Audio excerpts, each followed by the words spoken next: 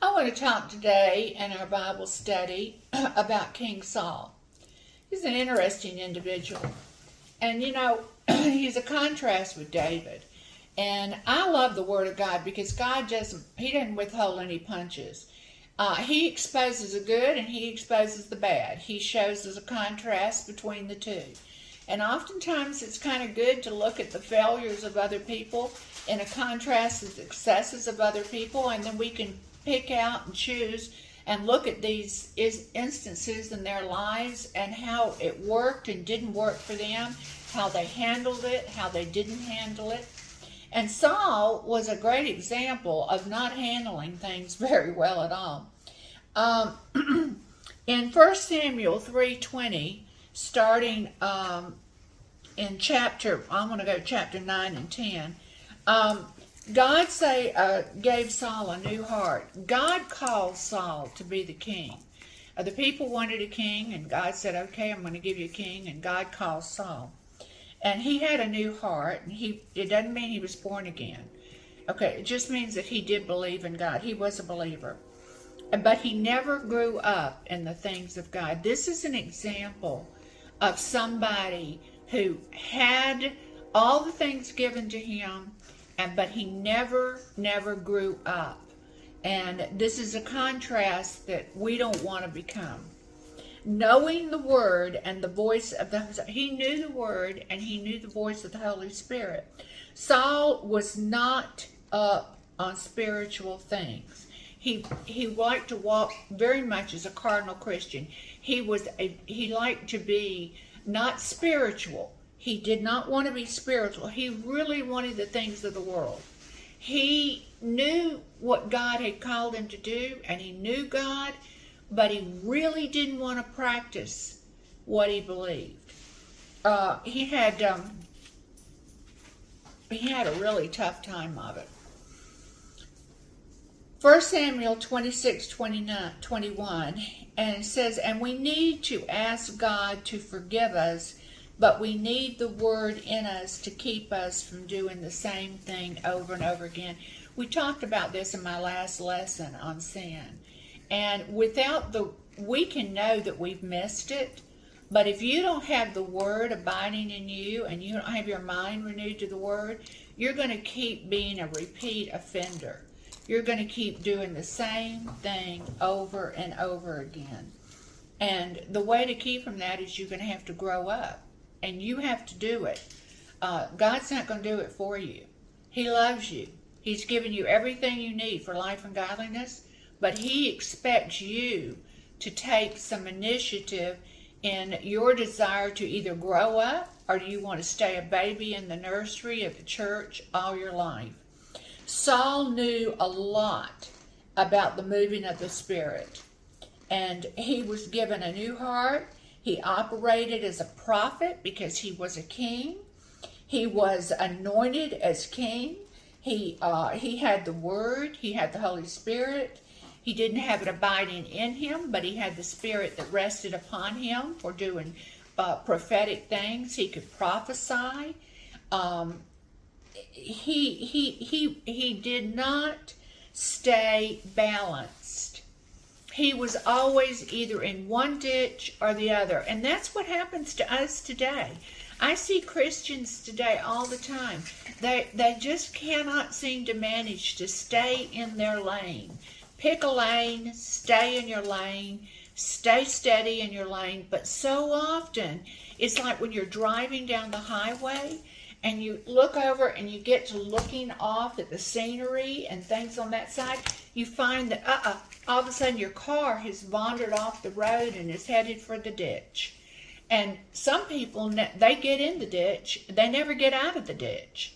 And they have to have somebody to come along, pull them out of the ditch, get them back on the road, and it isn't too long before they're driving down the highway again and they're in the other ditch. And then they have to get somebody to come along, pull them off the ditch, back on the road. And it's a constant struggle of back and forth. You know what? God calls this a double-minded man who is unstable in all his ways. Why? Because you're not established in the Word. You're not established in faith. His life became legalistic and a man of rules, because that's what happens when Christians get frustrated with their lives. They become legalistic and they put themselves under rules. And he was outwardly moral. He seemed to be a moral person, but inwardly he was extremely legalistic and full of sin. Inside, his life was filled with jealousy, hate, envy. You know, we look on the outward man a lot of times and we see people and we think, oh man, they're really walking the walk. But you know what? When the pressure comes on, and this is what happened with Saul, when the pressure was put on him and the squeeze was put on, what came out was not the love of God.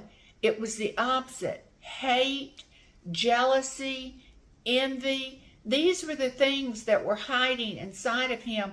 And there are things that are hiding inside of a lot of us that we don't want to deal with.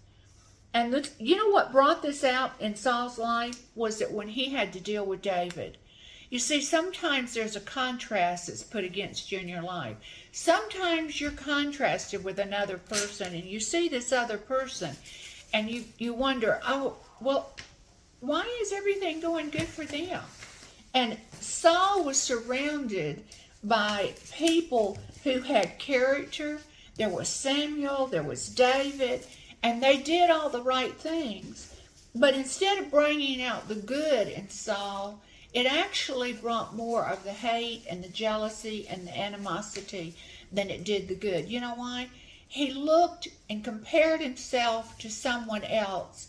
And rather than deal with his shortcomings, rather than deal what was really going on in his heart, he covered it up.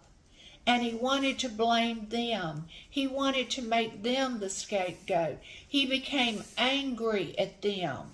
And we do that. We do that with each other.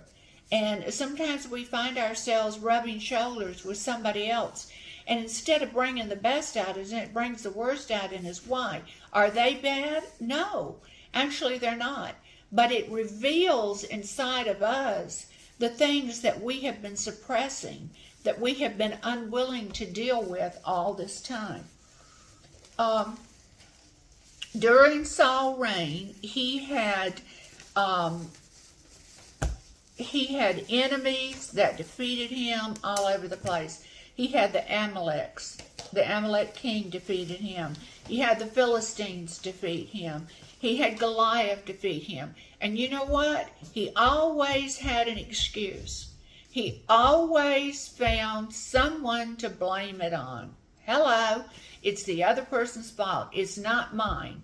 You know, when the enemy comes in and he starts stealing and killing from you, maybe it may be that you've opened that door. You need to think about that. I know Satan is a roaring lion and he's out there to kill us. But you know what? God also has put protection around us. He has put a wall of protection around us.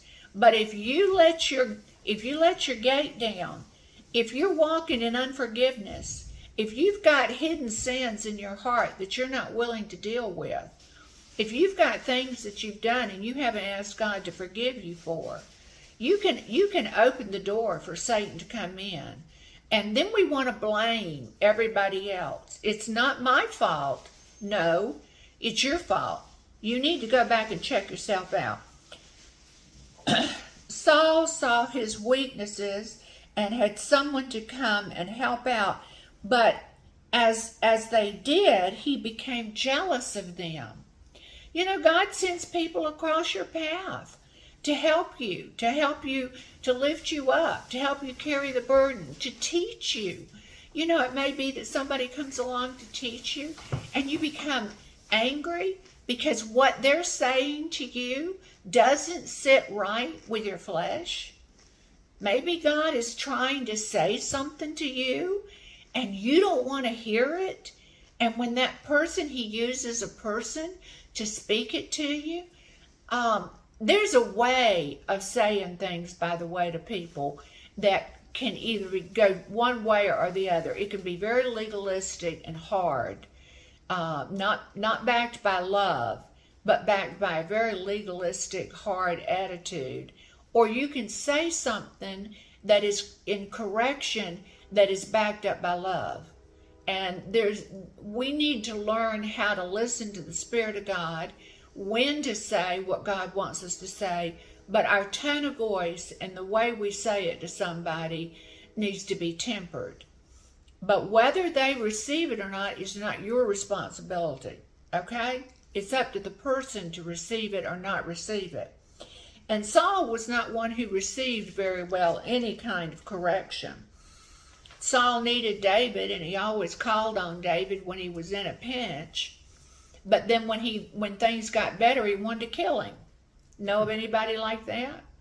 You know, I've had that happen all the time. I have people calling me up and they say, my world is falling apart, everything's gone wrong, blah, blah, blah, blah, blah, blah, blah. Louise, help me. Will you? Oh, and they'll start coming to church, and and we'll pray, and they're all enthusiastic about God. And then when God comes in and begins to work with them and corrects them and works things out and makes it right, I don't hear from them anymore. They're gone. They're not, they may be going to church, but that's just to satisfy the flesh. But they're off. They're off again in the ways that they were before they ever got themselves in the mess. They're doing the very same things that got themselves in the mess they were in to begin with. You know, you can push God's grace and you can push God's grace, and one day you can't push it anymore, okay? Because there's going to come back on you. This happened to Saul. Saul, he even turned his own son, tried to turn his own son on David. On David. Jonathan loved David. Jonathan and David were very good friends. And boy, Saul hated that. He didn't want anybody to like David. Have you ever found yourself that the person that God has sent across your path to help you the most, that you have become angry with and turned on and decide you don't like what they're saying to you, they don't like your actions, you want to turn other people on them. You want to get other people on your side not to like them. You better watch out. That'll turn on you in a heartbeat. And so David, he was so naive. Even when Saul threw a javelin at him, he thought Saul was just messing around.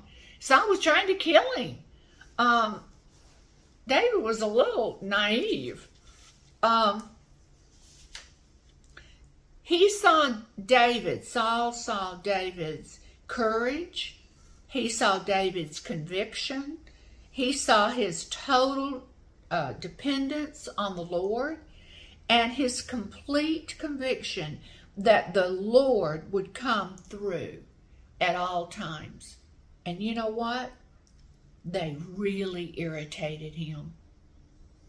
I had somebody say to me one time, I wish I had the same kind of closeness and walk with the Lord that you have. And I thought, well, okay, I can lead you in that direction. We can get there. But you know what happened? That person turned on me. They turned on me because they became jealous of the walk instead of learning how to live the walk. And you know what? We have to watch that we don't become jealous of others' walk in Christ. Saul turned to a witch. He decided that he wasn't getting from God what he wanted to get, so he thought he would shortcut everything, and he turned to a witch. And that got him in a lot of trouble. Saul's family. He had a great family.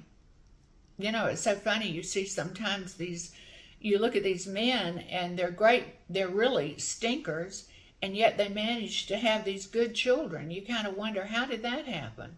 And Saul was one of those. Saul, in his rage and his anger against David, he became a psychotic. He lost it. He completely lost his mental ability to think straight.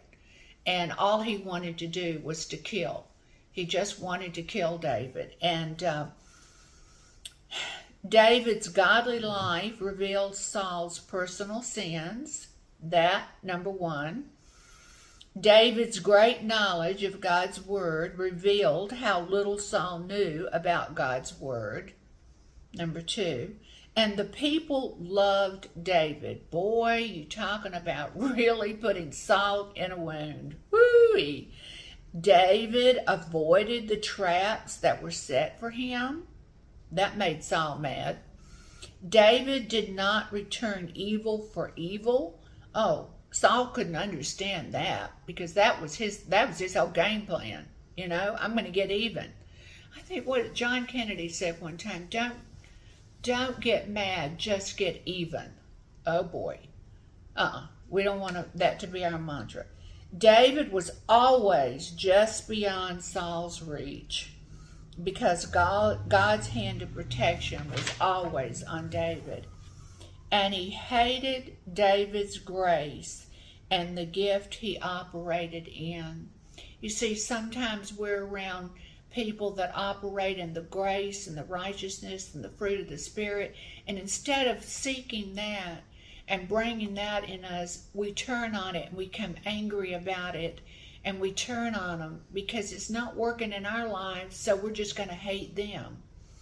And he knew the kingdom belonged to David, but he could not acknowledge it. He knew the will of God and then tried to stop the will of God. How stupid could you be? It cost him his life. It cost him his son's life. You know, in the end, you're going to reap what you sow. You may think you aren't, but there is a sowing and there is a reaping in this earth. And we need to get real about the life that we're walking with God. And we need to get around people that are walking a godly life, and we need to learn from them and not make them our enemy, but make them our friend, because God has put them there for a reason, to help you to grow up in Christ Jesus. I thank you for your time. I love every one of you, and I have a happy week. Bye-bye.